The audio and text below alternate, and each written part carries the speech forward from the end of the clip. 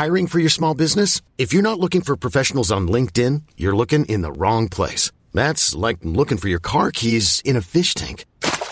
LinkedIn helps you hire professionals you can't find anywhere else, even those who aren't actively searching for a new job but might be open to the perfect role. In a given month, over 70% of LinkedIn users don't even visit other leading job sites. So start looking in the right place. With LinkedIn, you can hire professionals like a professional. Post your free job on linkedin.com/achieve today. The secret to visibly firmer, summer-ready skin is here. Osea's #1 best-selling Undaria Algae Body Oil. Clinically proven to instantly improve skin elasticity and transform dull, dry skin to silky, soft, and unbelievably glowing. Rich yet never greasy, Undaria Algae Body Oil is formulated with sustainably sourced seaweed to help replenish the skin's moisture barrier and 7 nourishing active botanical oils for results you can see and feel all over. The best part? Its signature scent. A blend of freshly squeezed grapefruit, cypress, and mango mandarin transports you to sun-kissed summer days. This all-natural scent is unforgettable. Everything Osea makes is clean, vegan, cruelty-free, and climate-neutral certified, so you never have to choose between your values and your best skin. Get healthy, glowing skin for summer with clean, vegan skincare from Osea. Get 10% off your first order site-wide with code GLOW at OseaMalibu.com. That's OSEA Malibu.com, code GLOW.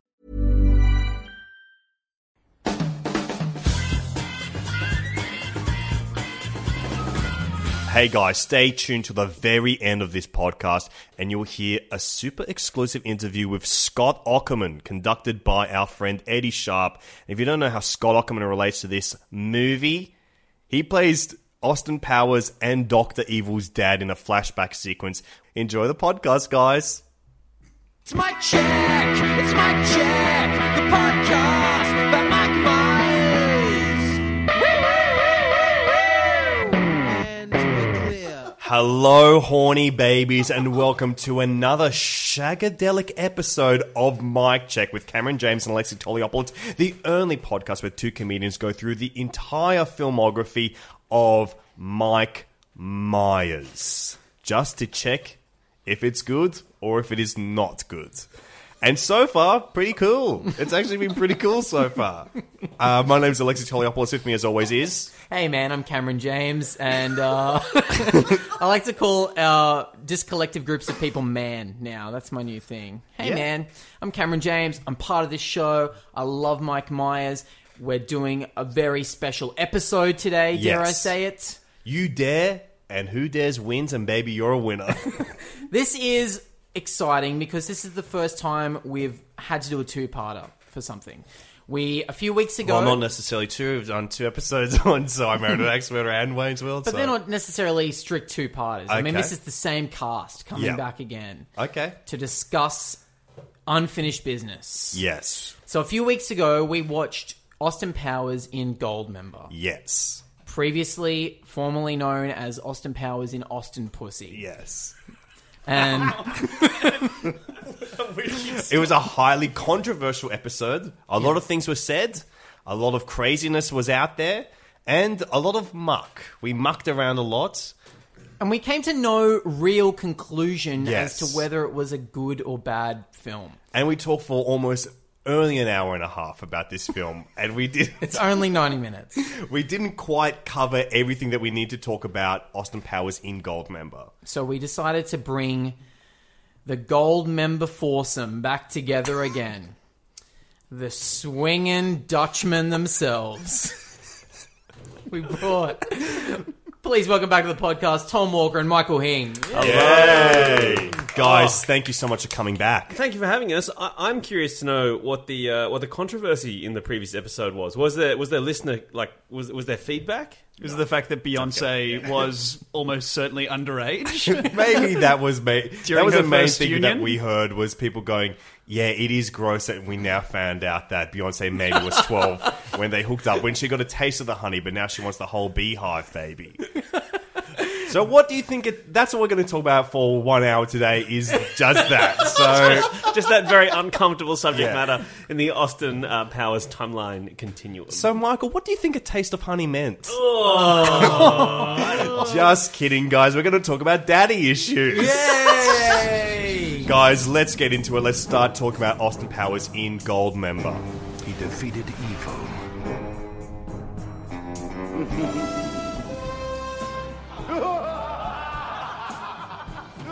He overcame huge obstacles.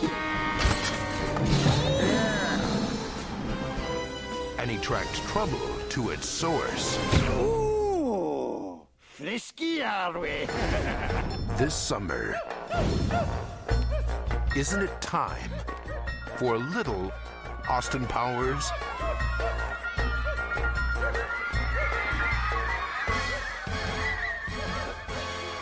Three, two, One. I love gold.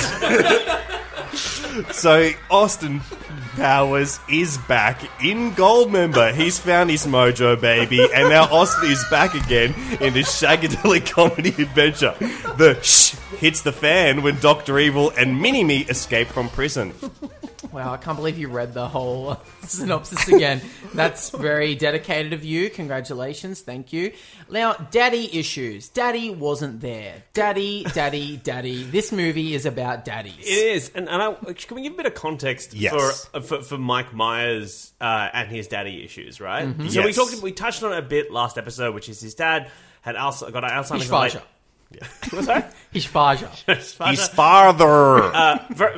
Very tragic. He got Alzheimer's in the late 1980s. Yes. And then after that, Mike's comedy career, it's just him searching for approval in father figures. And it sort of reaches its zenith in this movie, because in this movie, he literally hires a man to play a character's lost father to come back. He not only does that, but in this movie, I would say it is at its absolute peak, because the movie ends with both of Mike's most popular characters up to that point being reunited and appreciated by their father. Yes. There's only one father, but Mike manages to be appreciated by him and loved by him twice. Do you think it would have been cool if Wayne Campbell also came into the scene? And Yeah, because you've never seen Wayne's dad before. maybe Nigel's like, this is my other son from the 90s. And Wayne was like, sure. I didn't stop shagging when you were in frozen prison, Austin. I've been shagging in Illinois, Aurora. Yeah, he's been shagging. Is that your... What is that? It's your Wayne? Yeah, man, it's me, Wayne Campbell. From... From the film Wayne's World. Oh, wow. I love Alice Cooper. Is this a weird dub? This is so bad. I haven't seen the film. So, Michael touched on it before, but let's talk about Mike and Spike, who is Spike Myers is Mike Myers' real-life Faja. Yeah, And Spikel Myers. Spikel Myers. No, I think I read somewhere he was a military man. Yes, he was. He was from Liverpool, England. He had served in the army, and then they moved to Canada, and they raised a beautiful family of little Myers. Now, I have been reading a book Yes. called Mike Myers Canada. I just finished it. Alexi has read and has given on to me to read, and it's pretty much all about Eric, aka Spike Myers. Yeah. And you get a good sense of the guy, even in the first chapter of this book, that Spike Myers was a jokester. And he also, fun fact, loved to speak in Cockney rhyming slang. Yes. No, that's more of a London thing than a Liverpool thing, right? I think he picked it up in the service. So is he doing it ironically, or is he doing it is it a... Was Mike's I dad think doing it it's- ironically? Oh, you know what? It's strange. That didn't really come up in the book Mike wrote about his dad. No, like, my dad was a real jerk. He was doing everything ironically. No, because, like, for example, my Yeah, I grandparents... love you. My grandparents would do Cockney rhyming slang as, like, a funny joke, because Right. obviously they are Chinese people living in Sydney, Australia, so why would they do that? Well, I wondered the extent to which a person from Liverpool would also find it ironic and funny that they were doing this thing that is from London. But I don't know. Well, I think what we learned from Mike through the book Canada and through the film Goldmember, starring Austin Powers, is that Mike doesn't do that much irony. He's quite a sincere guy, and I think that his father, or His Faja, if you will, used this quite sincerely as a way to kind of keep in touch with his cultural heritage, being from England. He may not have been directly from the Cockney area, East London, to be sure. To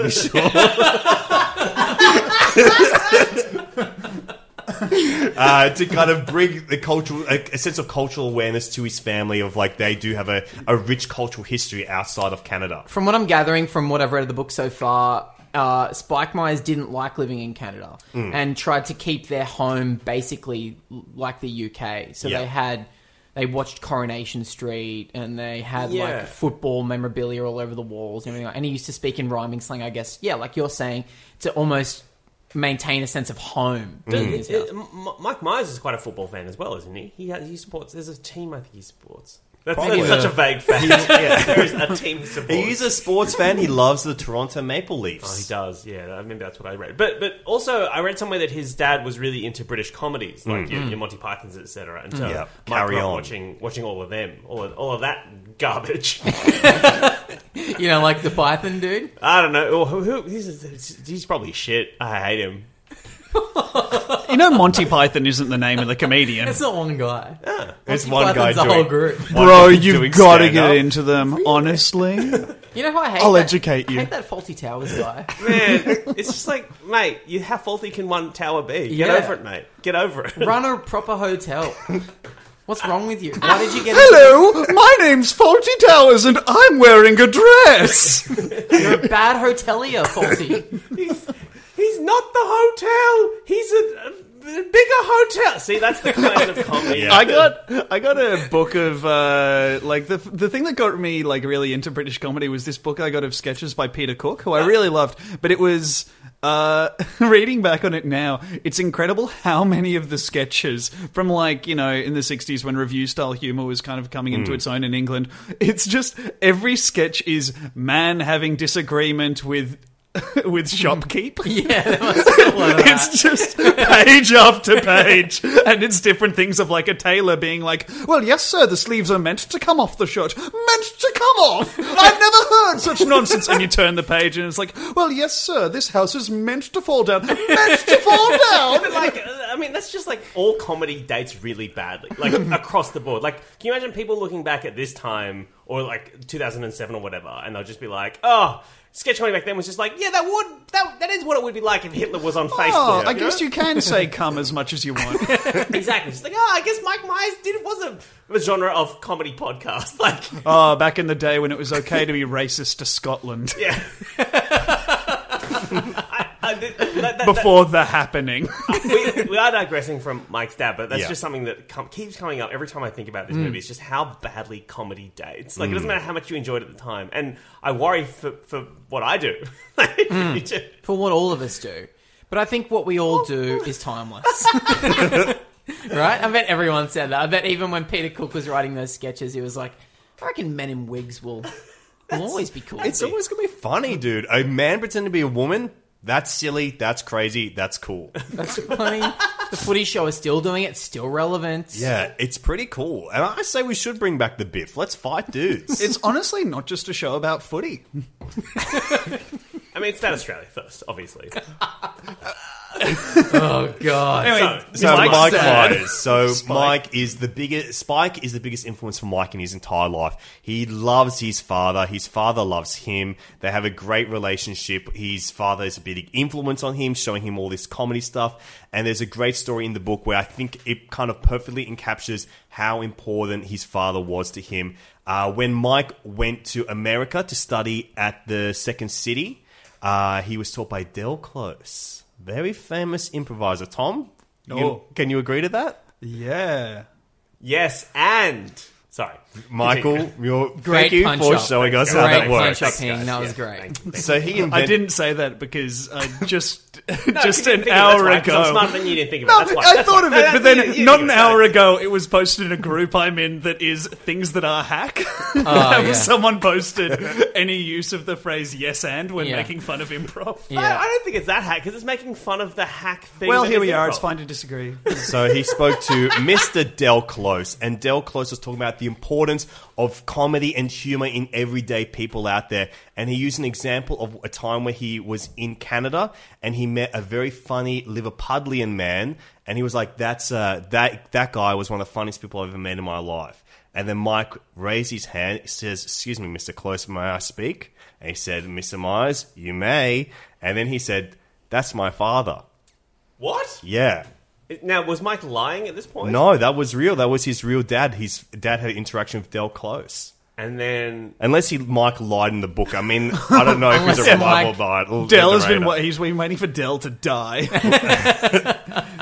So he can finally be like abstract a compliment enough that he's like, the most famous improviser in the world thought my father was funny. So it's clear that he has, at the very least, gotten a lot of his comedy love from his father. And this movie, I watched it again. I actually watched it twice in the last 24 hours. No bragging, guys. No, We've all seen sorry, not to Goldmember brag. multiple times. I was telling these boys before, in the last 2 years, I've seen 800 movies, and I've seen Goldmember probably 12 times in the last 2 years as well. wait, do you count that as 12 times or Just 12 movies. I'm only counting that as one movie. Okay. So It's incredible how much time you have when everything else in your life is on the rocks. I think as well, Goldmember improves by watching it just lots of times in a very short space of time. It really does. Yeah. I'm getting Stockholm Syndrome for this movie. But I was trying to figure out what exactly the struggle between Austin and Nigel is in this movie, because we know that they have had a falling out and that they have a tense relationship, but it's pretty vague on what the details of it are. You know, like Daddy wasn't there is the catch cry for it, but why? Like, is it ever explored why Nigel wasn't interested in his son? Or correct me if I'm wrong, but I think it's implied that he was away doing spy business, Yes.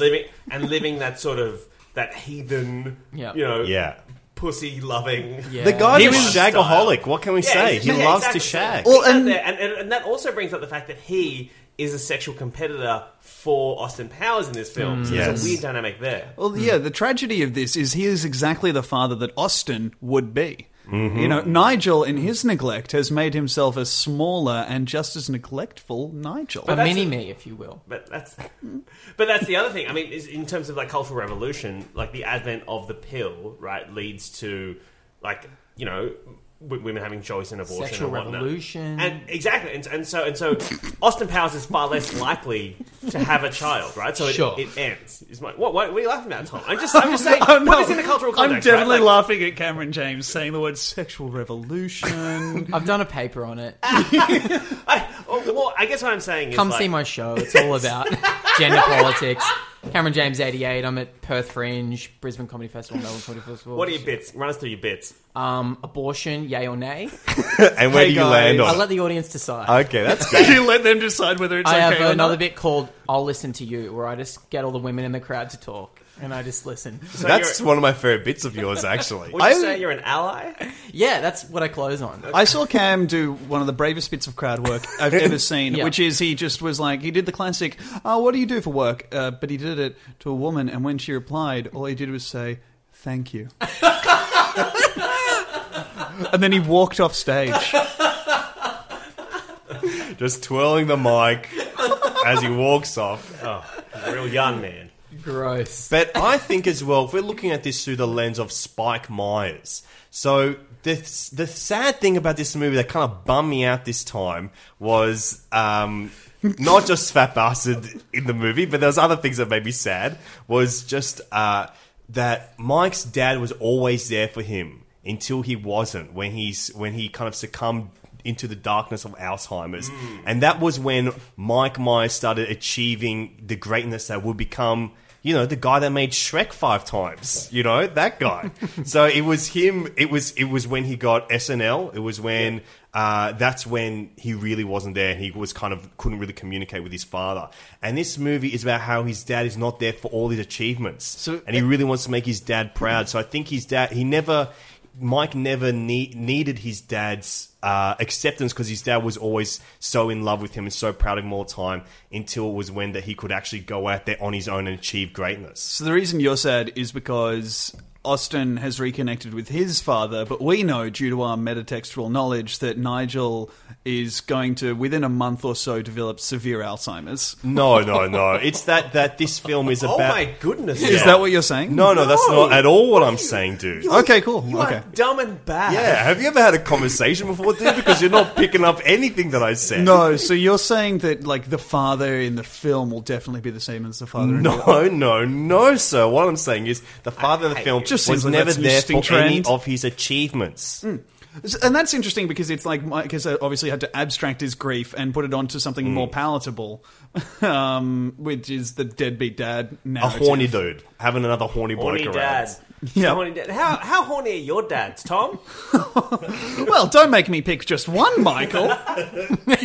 I'll rank them in order from most horny to least horny. I won't do that because my dad, I found out, listened to the last podcast. I got a text from my mum that said, "Father listening to your podcast about Goldmember. I'm half listening, don't really understand it. Why would He your says it's parents- good." Why did your parents listen to this show? So, Mr. Walker, if you're listening, how horny are you? Don't. Please tweet at us. Tom Walker is good. Let your boy know Don't how tweet horny at you me. are. Tweet it. I am Cameron James. Yeah, Dad. I'll take it. I'll pass it on to Tom. I'll screenshot it. Tom's dad is great. Tom's dad is on Twitter and will occasionally tweet nice reviews about Tom's work. Oh, really? fantastic. Very It's really supportive. nice. That is nice. Well, My Tom's dad has dad, one if of you're those on egg Twitter- accounts where he tells me to kill myself.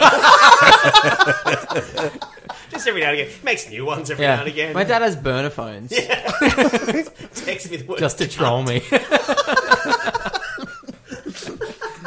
Imagine having a horny dad that was so horny that like he was always trying to root the girl you were into as well. Like, Nigel here really reminds me of Shane Warne. yeah, I reckon this is how it would feel Nigel having had a fucking text. Like if he could text, Yeah. he'd be unstoppable. He's got a real Warny vibe, but when he's talking to Beyonce, who I will remind listeners is 19 years old. 20. All right, sure, maybe. But certainly 12 when they first meet. Certainly Yes. Nigel is talking to her like she's Mae West. Like he's just like He's a real charmer. Yeah, he's really hitting all the hard hitting notes that a Shagadelic spy would hit, and it's charming. The It's guy's sad. got a way about himself. Now, what do we know about Is the it actor? Would you say this is sadadelic?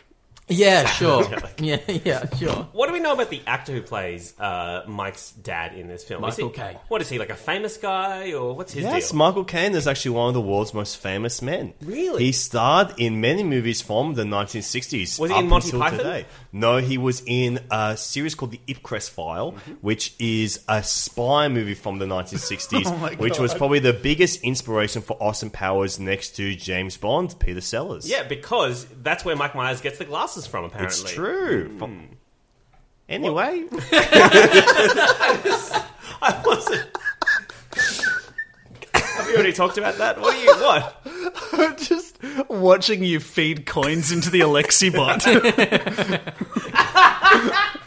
So what do you think? I'm curious about this. What Yeah. do you think Mike is trying to do through this film? Is he trying to purge the anger he felt towards his father for for disintegrating mentally? Because there's a line in there where he says to his dad, "I didn't need a friend, I needed a father." Does Mike feel that his dad was more of a buddy than a dad? oh to my him? god, Jesus. He may have. That's so scary. Well, it's a line. I can't believe you've watched this film 12 times and you're still having It's like, revelation. if only I could decode this. That is literally a line in the Well, you know the great works, you see it and you learn something new every time. But And this this isn't like you're going deeper in texture. You're just not even looking up. It's not even subtext. it's text. It's not. What's like? It's like an Uber text. Yeah. It's like above the text. It's not even written. It's a man just yelling In it fact, at your I heard face. that he handed in the script printed on just the backs of photos of his dad. Now, what about in terms of Mike's career? Yeah. Where does he go after Goldmember? Right after this, That's when Shrek starts, right? Sadly, he goes on to Cat in the Hat. Cat in the Hat, Shrek. But Shrek was already happening. Yeah, Right. Shrek had just There's started, but more he goes Shreks. deeper into Shrek.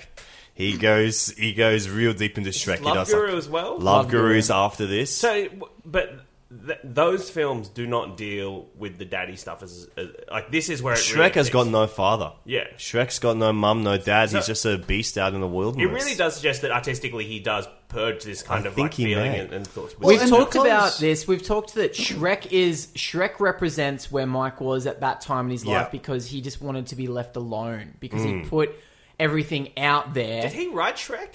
No, but it was rewritten for him. Yeah. And there's also, I think this may be him like definitively dealing with his father issues in this film, because the next film he made, Cat in the Hat, we didn't discuss this on there, but I found an interview with Mike Myers a couple of days ago where he talks about how if Austin Powers is the love letter to his father, Cat in the Hat represents the love letter to his mother, because she read him Cat in the Hat as a kid, and it's about how she used to tell him stories. Everybody gets a movie. I hope I get to meet Mike so he makes one for me. It was called The Fuckedest Comedian I Ever Met.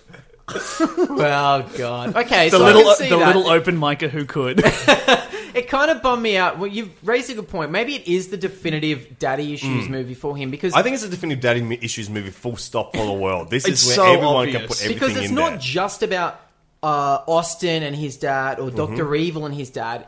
You know, and we talked about it a little bit last time, but there's a Dr. Evil mini-me power play with Yes. Scott as well. Like, everyone is having daddy Yeah. issues with everyone. Almost In the every same- character in this movie has a dad. Yeah. And an on-screen dad. In the same way that Hamlet has a play within a play, Yeah. this has a daddy issue within a daddy. And it's Hi also guys, I'm It's Michael dads all the way down. Hayes. I've read Shakespeare. all the dads are almost all the same bloke. Like, Mike is a dad and Michael Caine is a dad, and that's it.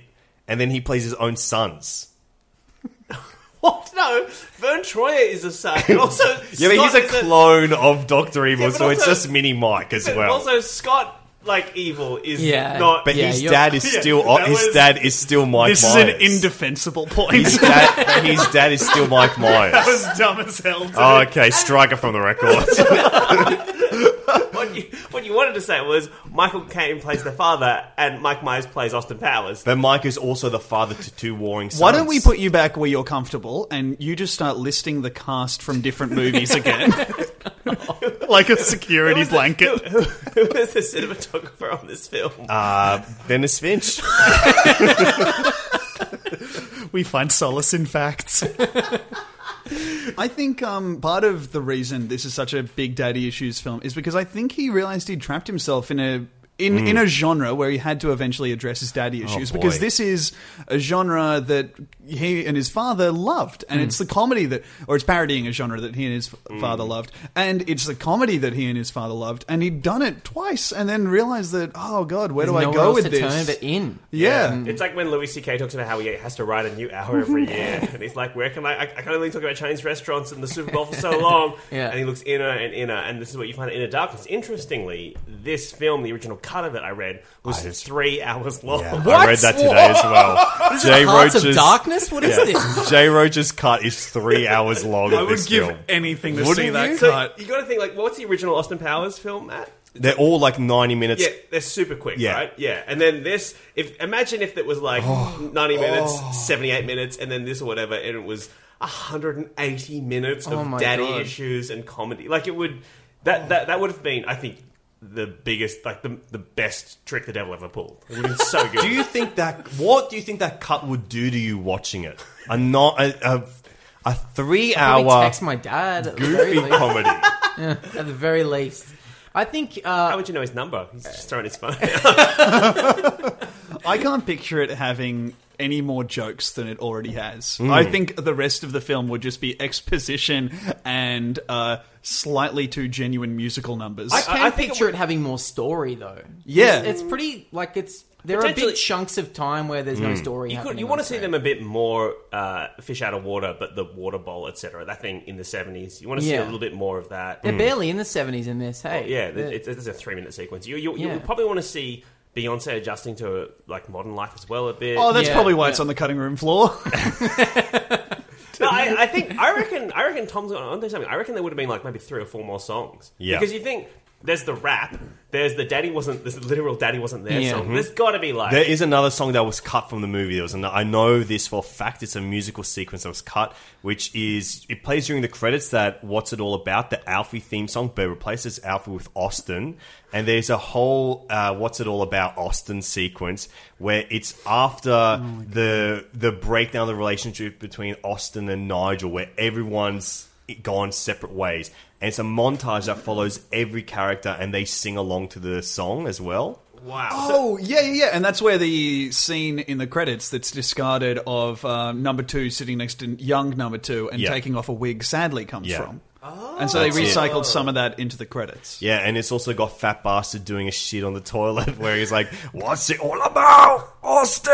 And just Was like that parodying like Paul Thomas Anderson Magnolia sequence? it must have. or It's got a something? very similar vibe to that kind of thing. I'm glad they cut it. That is the kind of thing when I watched it after, it did hit me and I was like, oh man, this is the last Austin Powers movie, and I teared up. That's where it got And me. you know what? I actually feel like after watching this again, I do think it is the last one because I can't see where else can you it go? could go. And it's got so many cyclical jokes that tie back to the first one, the sharks with the freaking laser beams. Yeah. Is attached to this their heads. also kind of a riff on Indiana Jones?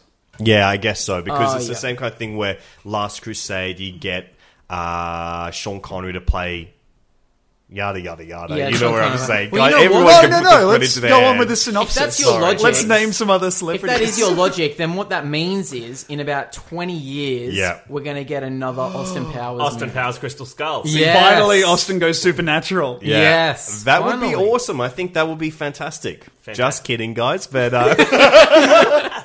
but you know, it's like where could they go from this? Because Scotty Evil becomes the bad guy now. I think you reset. So obviously, 1 is the initial parody, right? 2 is the extension of the parody. 3 is the parody of the parody. 4's got to be a reset. It's got to be a reset. You can't parody the parody. You need of the a parody. young Austin. Maybe we could do split Shia LaBeouf. timelines. Shia Get LaBeouf. Shia LaBeouf Yeah. He's in. in there resetting the whole thing. yeah. Austin Powers, like it meets up with his son, Oh, and that's yeah. the cycle continues. Oh, God. And then Austin Powers is like the perfect dad now that he's met his son type thing. It's Yeah. just Mike writing a film about how good a dad he is. Does he? It doesn't. No, that's interesting. How many children does Mike Myers I have? think he's got 2 kids. And they're new. They're relatively new. Like, he's had them in the last 6 years or so. Yeah. Oh, right. Okay. And he does often talk about how he loves being a dad now. Yeah, and he did call one of his kids Spike Myers after his own dad. Yeah, Do you ever? But like, what celebrity have you ever heard in an interview who's just had 2 kids be like, "I fucking hate being a dad"? Like Louis that's C.K. Louis dude. C.K., bro. Louis C.K. man. And it's actually you've gotta funny the check way him he out. says it. And Like, do you it's know- really funny. Like, he He's a real turns it into comics a guy, routine. He bro. turns it into a full routine. He's so good. Yeah. He's like, my actually- kids are assholes. Mr. Louis C.K. What's his name? Louis C.K. Louis C.K. But it's Louis spelled with C.K.? There's an Is that- S at the end. Is that like- SEEKAY? No, it's just the letters C.K. What does it stand for? C.K. C.K. It actually He's like stands for Polish or some shit, and it like Yeah. translates to his real name He, pronunciation. he he's actually this does a new fat hour every Polish year. guy. It's Yeah, crazy. He it's does a just new cute. hour every year. Of comedy. Of Yeah. stand-up Of comedy. stand-up yeah. comedy. Yeah, And it's all- really- and And it's he all writes, good. produces, directs, edits his own shows. Man, I could talk to you about him for ages. Yeah, he's so good, man. He's so He's good. actually really funny. Like talks about his daughters heaps, and they're like they're 2 little grubby snot noses, is what he says the whole time. And but then you get the sense that he really does love them. He's Hey, got this Alexa, incredible you're- work ethic where he writes a new hour every year, but he still finds time to jerk off in the comedy stage back room in front of Yeah. Jen Kirkman. Yeah. He said it Allegedly. wasn't him. Allegedly. He said it wasn't him. Alexi, Oh. Yeah. who was the cinematographer for Louis? David Finch, dude. I'm pretty sure it was actually Louis C.K. Yeah, so- he does does everything. everything, so- What he does is he sets the camera up and then just goes, "I'm going to go for one, guys," and then walks off. Planning for your next trip? Elevate your travel style with Quince. Quince has all the jet-setting essentials you'll want for your next getaway, like European linen, premium luggage options, buttery soft Italian leather bags, and so much more. And it's all priced at 50 to 80% less than similar brands. Plus, Quince only works with factories that use safe and ethical manufacturing practices. Pack your bags with high-quality essentials you'll be wearing for vacations to come with Quince. Go to quince.com/trip for free shipping and 365-day returns. I'm Sandra, and I'm just the professional your small business was looking for. But you didn't hire me because you didn't use LinkedIn Jobs. LinkedIn has professionals you can't find anywhere else, including those who aren't actively looking for a new job, but might be open to the perfect role, like me. In a given month, over 70% of LinkedIn users don't visit other leading job sites. So if you're not looking on LinkedIn, you'll miss out on great candidates like Sandra.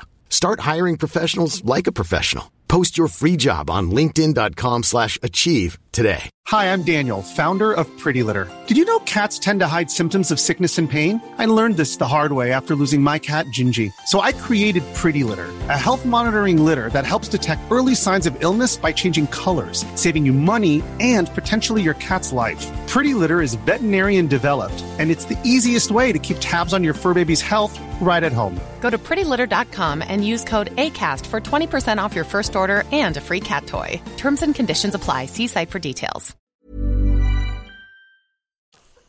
And then he starts acting.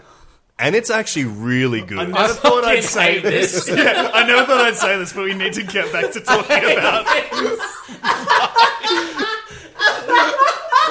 This is my new sub. All the listeners are gone. Let's just start saying secrets. God. I killed a man. 5 years ago, I killed a man.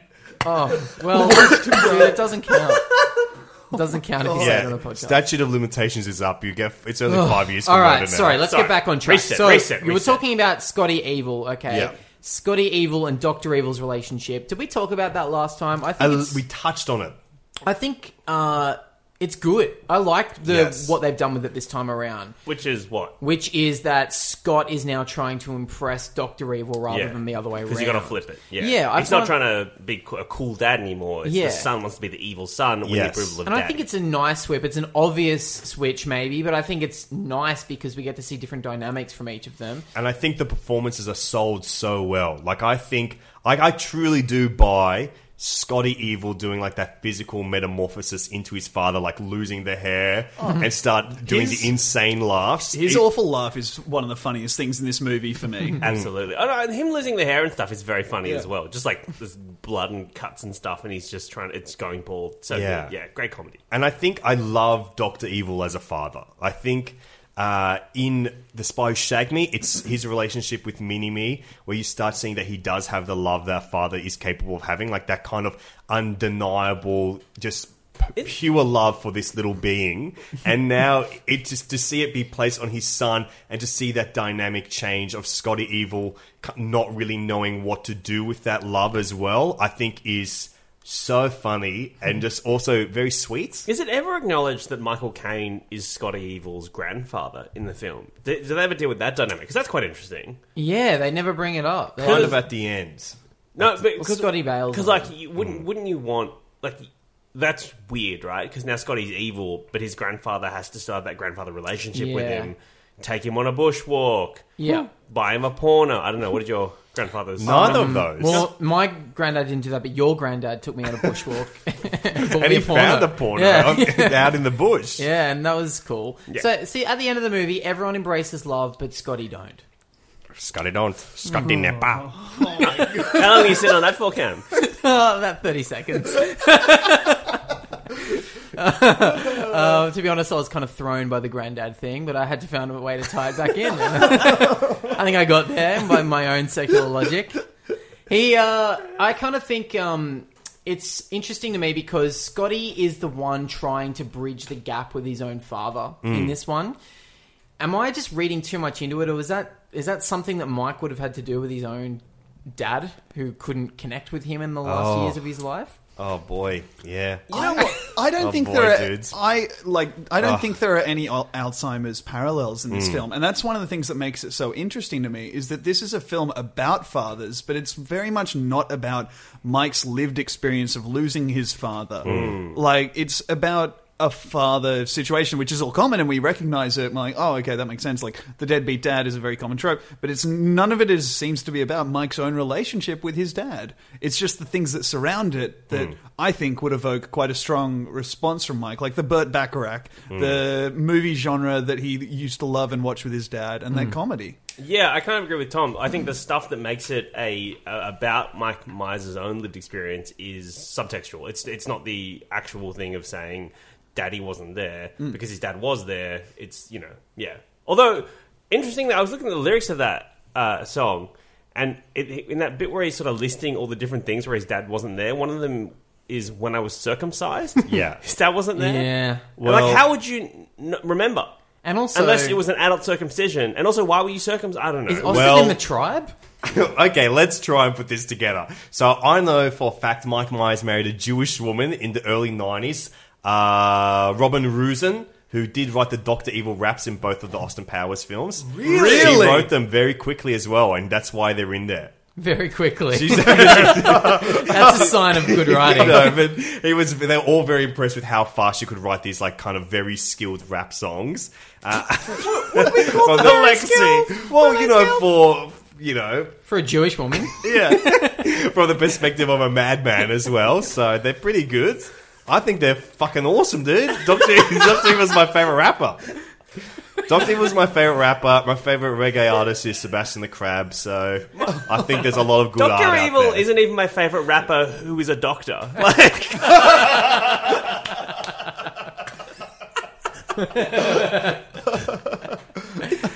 do you guys think of the rap in this? It's real bad. Is it problematic? I don't care if it's problematic or it's not. I don't bad. want to have that conversation, but I wish he didn't say nizzle. Yeah. Yeah. You texted me that earlier saying then- Dr. Evil saying nizzle is a low point in this film. But again, I keep coming back to this, but I keep wondering whether or not Austin Powers...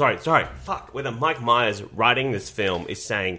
That is the kind of lame rap that Dr. Evil would do because he's trying to be cool. Trying to be cool to We've impress seen people. him trying to be cool before Yeah. now, but I don't think I don't think that it has that level of detachment in this particular rap song. I think Mike Myers literally thinks this is a cool rap song. And I think it's a bit too current day as well for it to be daggy.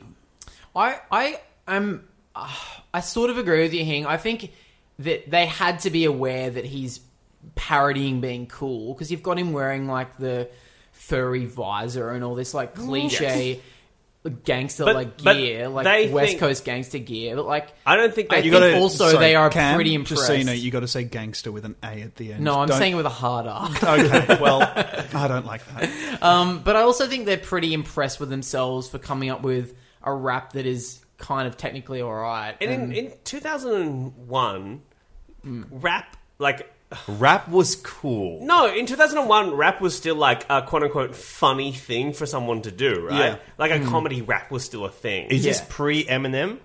It is just... On Eminem the kind cusp. of breaks 1999, 2000. So Okay. Eminem is just... This is what I was saying. That I don't know if I talked about this last week, but it's like at the point... So Jay-Z is considered like probably the best rapper of his generation in that time period, right? He's a rap god. Yes, He refers to himself as Hove, right? Short for Jehovah, obviously. Look. Then you have Dr. Evil parodying a Jay-Z song in a movie with Jay-Z's wife, Beyonce, at a time when Eminem, the first massive, big, aggressive white rapper, is coming up. And so there's this weird challenge to... Debbie Harry, pretty aggressive, dude, so... Yeah, well, sure. But you have this, like, challenge to, quote-unquote, the throne of Jay-Z... From Eminem, Dr. Evil, yeah, from Eminem in a competitive commercial sense, and then from Dr. Evil in like a comedy parody sense, and it's really odd. Do you think that Mike Myers cucked Jay-Z making this movie? Is that what you're getting at? I think honestly, I think he was trying, right? Because he's singing one of Jay-Z's songs. He's there with Jay-Z's wife, who they're not in a relationship, but obviously they were in a relationship. Yes. Like it's so Dodge. It's so Dodge. I hate it. Do you think as well? It's just creepy as fuck. I think the reason why this rap doesn't offend my taste so much is because I think the Britney Spears cameo is far worse than this. Yeah, it's much more dated to me, and I mean the rap thing is really on the nose and very like of its time as well, but. At least it feels sort of... It makes sense character-wise, but in the middle of the Soul Bossa Nova song, to drop into Britney Spears' Forgotten Single Boys, it's so gross and so of its Is that a time. studio agreement, do you think? Is Britney at the height of her powers at this? This is I before think Britney so. shaves her head, right? Yes, that's This is 2007. before- I'll never forget that year, bro. I'll never And forget. famously... Holy shit, Summer of Alexia. Love. I'll never Do you forget know any useful facts? it. None whatsoever. Alexi, is it true that she shaved her head to look more like Dr. Evil? Finally, I'll look like my favorite rapper. That'll give me some musical cred down at the arias. I hate that boys clip because It's so no one even odd. remembers that song. It's not a big hit But of a song. when was that? Was it of its time? Was it Yeah. huge? It must was have- everywhere. It was part of the bloody soundtrack of Goldmember. Yeah, I know, but that's what I'm saying. Is it a studio agreement then? It must have been because I can't picture Mike asking for this. Yeah, what I that's read the other was thing, that like, she... it's so ham-fisted into this film. Are they making fun because it's in the film, I within don't the think film? so. No, Are they mate. making fun of the way people ham-fist these fucking songs into No. these I think it films? would have been a matter of them going, you know who would be great to get as another cameo? Britney Spears. And then her people said only if we have her song in because, it. Yeah. and you're right, no, that does make sense, because that opening sequence is really kind of cool, right? Yeah. Because it has all these massive names you're not expecting. We did talk about it last Yeah. week, but then It's in the that best context, Austin Powers movie. Austin Pussy. Yeah, is the and that's. best one. I think that's the lowest point. Danny of this DeVito whole is film. the greatest mini-me. Yeah. He is. But No you're one can- right. That sequence with Britney is sort of embarrassing and almost undoes the opening sequence. And for it's me. because she, like, Mike says that, like, oh, it's cool she stayed with us for 20 hours to do this sequence, and she was so game for, you know, messing with her persona. I'm like, what persona are you fucking talking about, bro? Because all she's doing is pretending to be a robot fembot with shooting bloody bullets out of her jubblies. And then in the it's, end- like, kind of, like, almost sexy. Like, this is probably the least horniest thing in the movie for me because, you know, Britney Spears, she's an attractive woman, but this is, like, so weird. Like, it's so, like, to have her as this robot person. And, you know, in real life, she's kind of been discovered, her persona kind of became someone who's quite down to earth, kind of like a tragic figure in real life, you know? Like, she's right now living in, like, Elvis post dying on the toilet phase of her career. And for this to have been at, like, the very height of it all, it just doesn't make sense. Because when Elvis was that big, he still had, like, a persona that he would muck around with. But I don't know what they were trying to do. You could almost say that in this film, Britney passed the torch to Beyonce. Oh, boy, yes. That's it. I think Britney did show that she was fine to play around with her persona because there is a credit scene where it's revealed that she didn't die and is going to fuck Mini-Me. Oh, what? What? Yeah, I forgot about that. I didn't see that. She goes up to... There's a scene. Mini-Me is standing there and she's He's like... standing. He's standing next to a Pepsi logo. And sorry, is he in Mini-Me outfit or is he in Mini Austin outfit? He's in Mini-Me hip-hop outfit where he's got the tie-dye down it. Yeah, and so she asks, so is it true what people say about you? And he whispers in her ear, and she says, tripod? Oh, Here, okay. Can I give you my number? And then that's the scene. Do you think that's canon? Yeah, dude. That's 100% canon, bro. Britney Spears is alive, and she's dating Mini-Me. You heard it here first. Does Mini-Me hook up with anyone else? In the film? No. Beyonce's leg. Yeah, he humps a few legs. Yeah. He, I think in Austin Powers 2, he humps a giant laser. Right, yes. I don't think that That's counts. great. Yeah. That's a great bit. But, Tom, is it? No matter what, that bit makes me laugh really hard when he hits it. All right, He let's spanks it talk with his about hand. things that we liked this time around about this movie. And can I go first? Yes. Because last time, you guys made fun of me a little bit for saying that I liked all the mole stuff. Mm-hmm. And this time, I watched it, I didn't laugh, except for the very last mole gag where number 3 is just standing there and then you see a stick come in to the frame and then it cuts to the wide and Austin is poking the mole with a stick from like 1.5 meters I away. think that's really funny because I feel like that's the broadest Mike has ever been, is in that scene, like doing the double takes of the mole there. Yeah, Very funny. It's really broad, and it's such a dumb gag that he would have to go grab a stick from somewhere, then come back and poke him with it. I thought it was funny. I don't care. I don't care what you guys think. It's really dumb. I think that's great. Tommy, was there something that you laughed this time? This time around, I laughed really hard at the mole. Yeah. Yes! Oh, Everyone's God. coming back! Every mole bit, I was like, this timing is so funny. Yeah. And everything Mike's doing is really good. I caught myself laughing because I've taken a viewing it now in a slightly different way. And I'm viewing it, looking at and thinking about what's in the script. Mm-hmm. And I saw Goldmember. I laughed at the line, I love gold, because I was like, that is the perfect line reading for that. Yeah. That is the best that line will ever be. No one can say it I better. love Yeah. gold! It's such a nothing line, and that's the thing. Mike can really spin something funny out of something half-assed. Really easily. And no one is doubting his like skill as a performer. Yeah.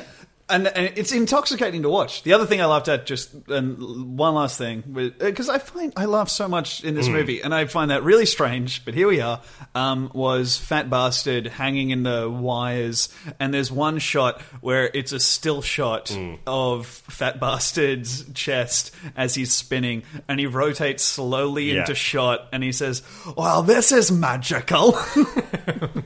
I see. I'm kind of back where we were last time. I think that Fat Bastard sequence with the pulleys and the wires is a low point for this movie because it really breaks the world. The rest of it is no good for me, but for some reason, Fat Bastard, Mike saying specifically, "Well, this is magical," sarcastically and just with one look in his eyes, really got me. If they'd committed and he'd said it in Mike Myers' voice rather than Fat Bastard voice, maybe, I don't know. But I think the whole Japan sequence is it's quite flat. It's kind of, and it just feels kind of out of nowhere because in the past Austin films we've only been in England or America or space.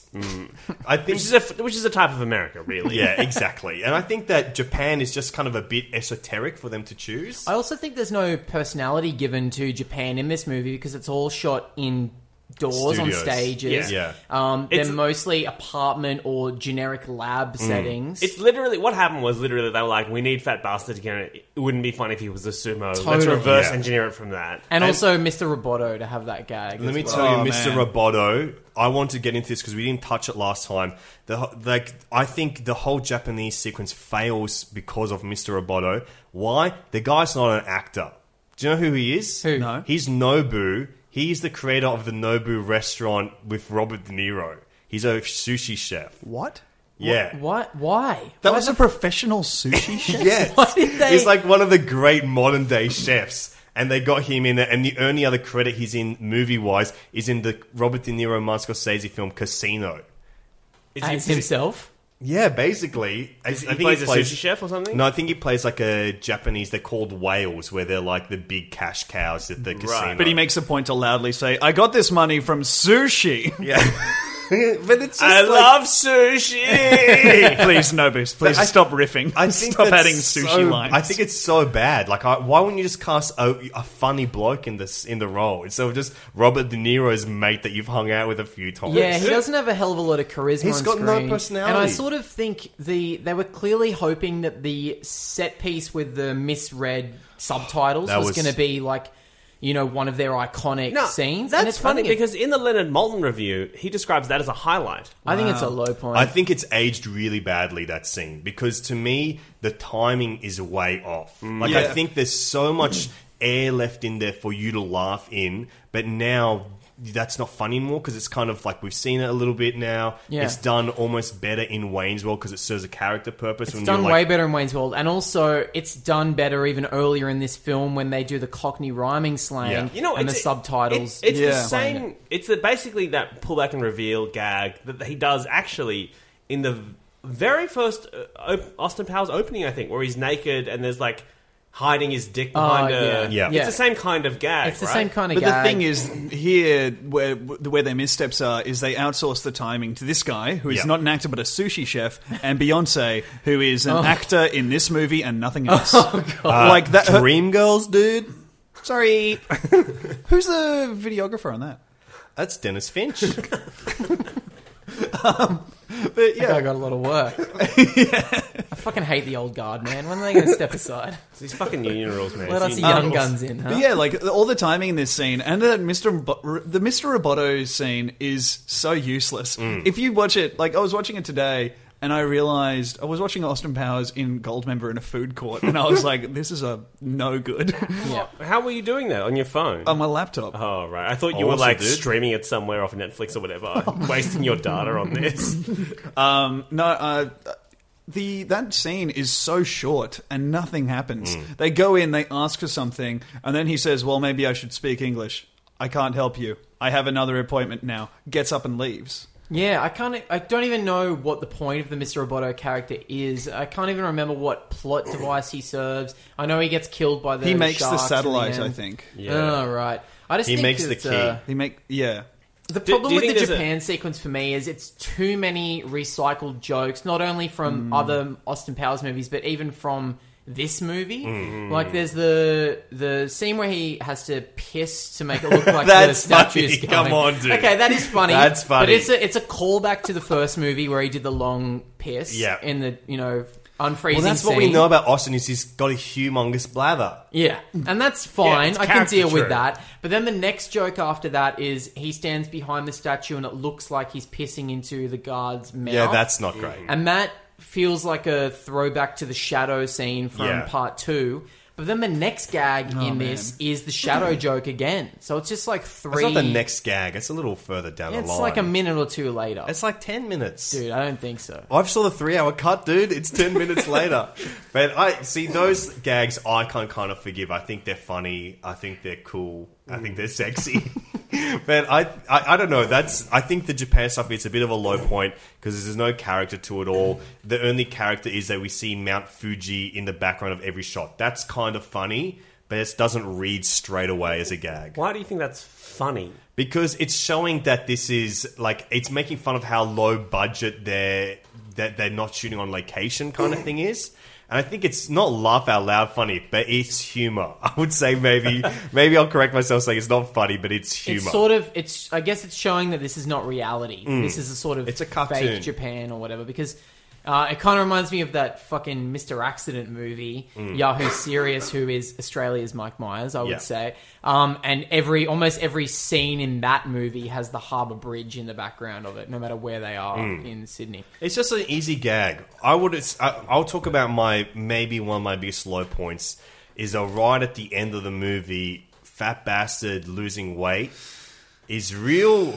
That's I hate the look of that character not being fat. And that Jared from Subway reference has not aged well. That's like almost the last line of the movie. But who do you think will be a better mascot for Subway right now? Like, Jared's not in the picture. I mean, Fat Bastard is a known murderer, but he's probably a better mascot just for them. Fat Bastard's neck skin would be a better. It's just so upsetting to look at. It's no good. real upsetting. And can I say so this? bad. I hate the vagina line. What's the vagina line? Where he says, my It's neck like looks like a vagina. Oh. Can you do an impression of it? No, I was just going to say it's like it's the line that leads you up to.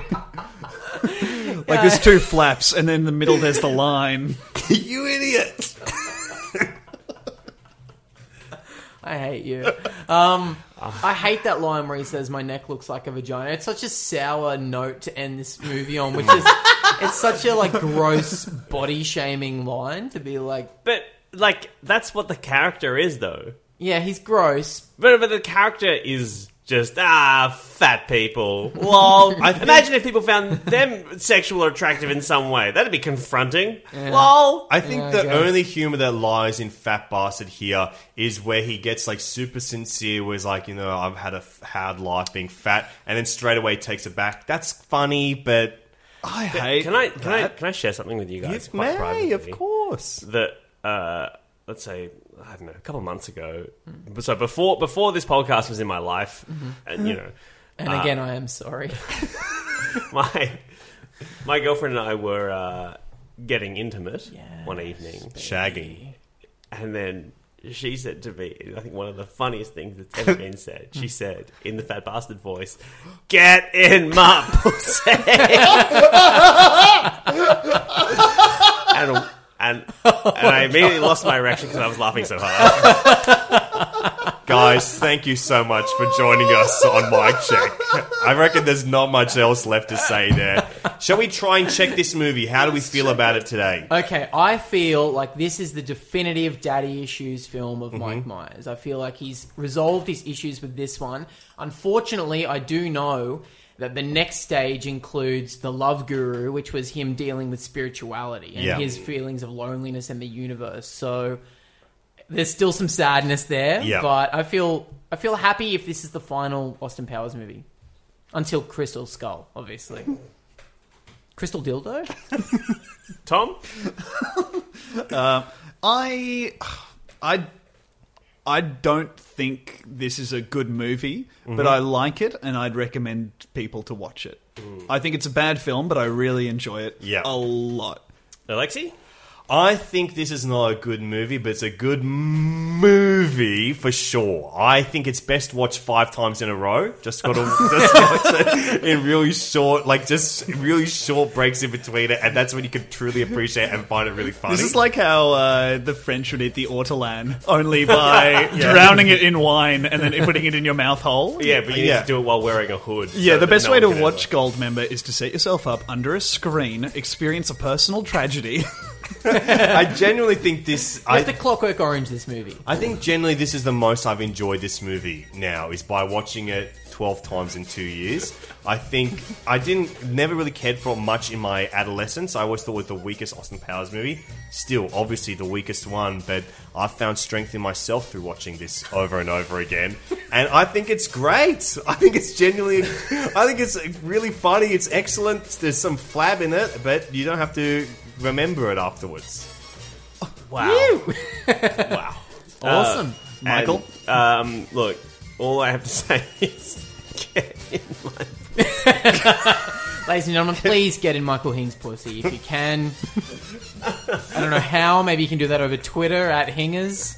Somehow there's a way It made you horny. That's awesome, dude. That's all we could hope for. That's so fucking funny.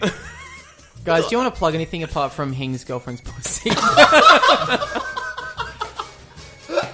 She listens to this podcast. Sorry, hum. You're a monster. Sorry, she listens to this podcast and she said to me several times, I really like that podcast. It's one of the few comedy podcasts I really enjoy. Oh, no. Oh, does she think this is a comedy podcast? This is actually quite serious. I take my research very seriously. This is actually a long meta project of 2 idiots falling into disrepair. Can you guys please tell the people what they should check out of yours? I'm in Adelaide Fringe. I'm there for the whole month, so come see my show, Bee-Boo. And I'm also bringing it to Melbourne Comedy Festival and Sydney Comedy Festival. So fabulous, darling. Catch me there, baby. Groovy baby, shagadelic. Can you imagine if Austin Powers was a monk in the Catholic Church? I think his chance would go a little bit like this. I have my comedy special is up on the ABC iView right now.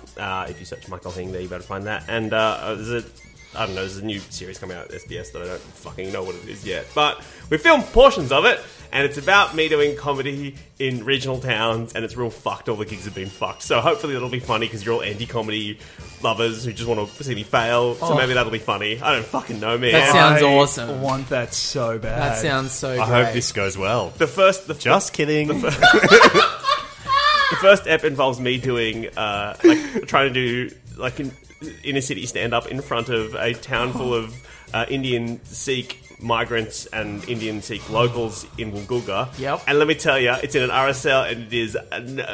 what's the opposite of molto bene? It's nolto bad. Who plays StarCraft 2? Oh. Yeah, it's... I'm getting anxious just thinking about it. I can't wait to check that Hey, out. you've also got Melbourne Comedy Festival coming up. Yep, I'm doing my show in Perth Fringe, Brisbane Comedy Festival, and the Melbourne Comedy Festival. You can search for that, or you can find tickets on alist.com. Cameron James' show's called 88. It's very fun. Come and check it out. Groovy, babe. Yes. As if all this time later, I still didn't know the catchphrase. Groovy, babe, yes. Guys, at the end of this podcast, stay tuned. I'm going to play a little special interview that our friend Eddie Sharp conducted with one of the actors that played Austin Powers' father in this film, Mr. Scott Aukerman, who plays his dad in the flashback sequence when he takes a piss and you just see the back of his head. What? Yeah. That's Scott Aukerman? Yeah, Scott Aukerman, creator of Comedy Bang Bang. Yeah. Oh, I want to hear this. There'll be a 2-minute interview with Scott Aukerman at the end of this episode. I saved it till the end. Maybe I'll say it at the start of the podcast You should definitely say it at the start of the podcast. Nobody has gotten through us plugging our shit. And, ladies and gentlemen, you can give us 5 stars on iTunes. And if you, in your review, if you could leave us the title for another very super specific actor-based podcast, we will do a spin-off episode of that maybe one day. We got a new one in today, 5 stars, from Me Tit. They said Austin Translation, and they would like us to do You and Me Forever, the films of Ewan McGregor. Oh, wow. I like how that almost rhymes. I think that's awesome, guys. Wait, sorry. Did I tell you that... Wrap it up. Just wrap it up. Saying goodbye now. Goodbye, babies. Bye-bye. Last time this fucking podcast ruined my life because someone said that I had the same voice as Judith Lucy. Oh, yeah. Sorry about that. No, but that's true. You've known that for years. No! Bye! See ya.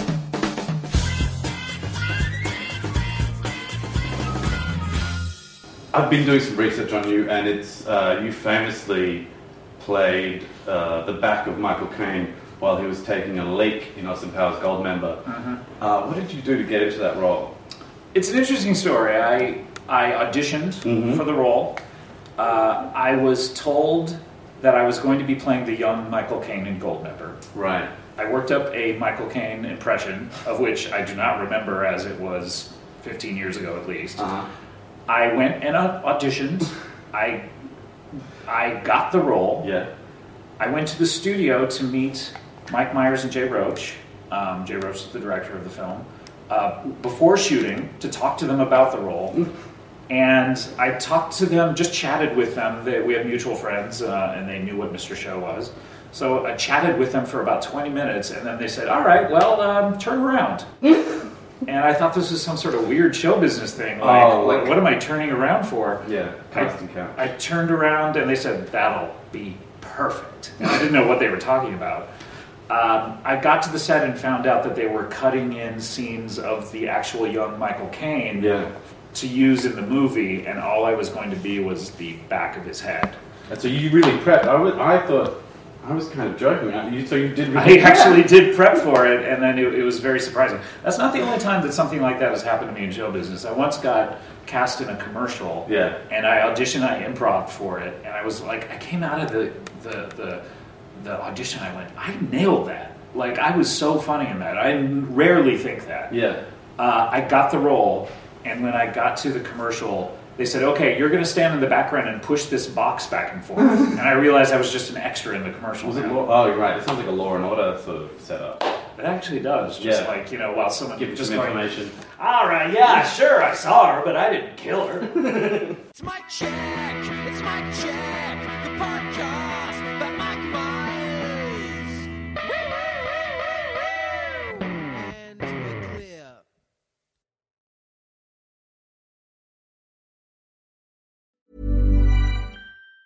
Planning for your next trip? Elevate your travel style with Quince. Quince has all the jet-setting essentials you'll want for your next getaway, like European linen, premium luggage options, buttery soft Italian leather bags, and so much more. And it's all priced at 50 to 80% less than similar brands. Plus, Quince only works with factories that use safe and ethical manufacturing practices. Pack your bags with high-quality essentials you'll be wearing for vacations to come with Quince. Go to quince.com/trip for free shipping and 365-day returns. Hi, I'm Daniel, founder of Pretty Litter. Did you know cats tend to hide symptoms of sickness and pain? I learned this the hard way after losing my cat, Gingy. So I created Pretty Litter, a health monitoring litter that helps detect early signs of illness by changing colors, saving you money and potentially your cat's life. Pretty Litter is veterinarian developed, and it's the easiest way to keep tabs on your fur baby's health right at home. Go to prettylitter.com and use code ACAST for 20% off your first order and a free cat toy. Terms and conditions apply. See site for details. When you make decisions for your company, you look for the no-brainers. And if you have a lot of mailing to do, Stamps.com is the ultimate no-brainer. It streamlines your processes to make your business more efficient, which makes you less busy. Mail checks, invoices, legal documents, and everything you need to keep your business running with Stamps.com. Seamlessly connect with every major marketplace and shopping cart. Schedule package pickups and see your cheapest and fastest shipping options from different carriers. With rates up to 89% off USPS and UPS rates. And with the Stamps.com mobile app, you can take care of mailing and shipping wherever you are. Make the same no-brainer decision as over 1 million other businesses with Stamps.com. Sign up with code PROGRAM for a 4-week trial, plus free postage and a free digital scale. No long-term commitments or contracts. That's Stamps.com. Code PROGRAM.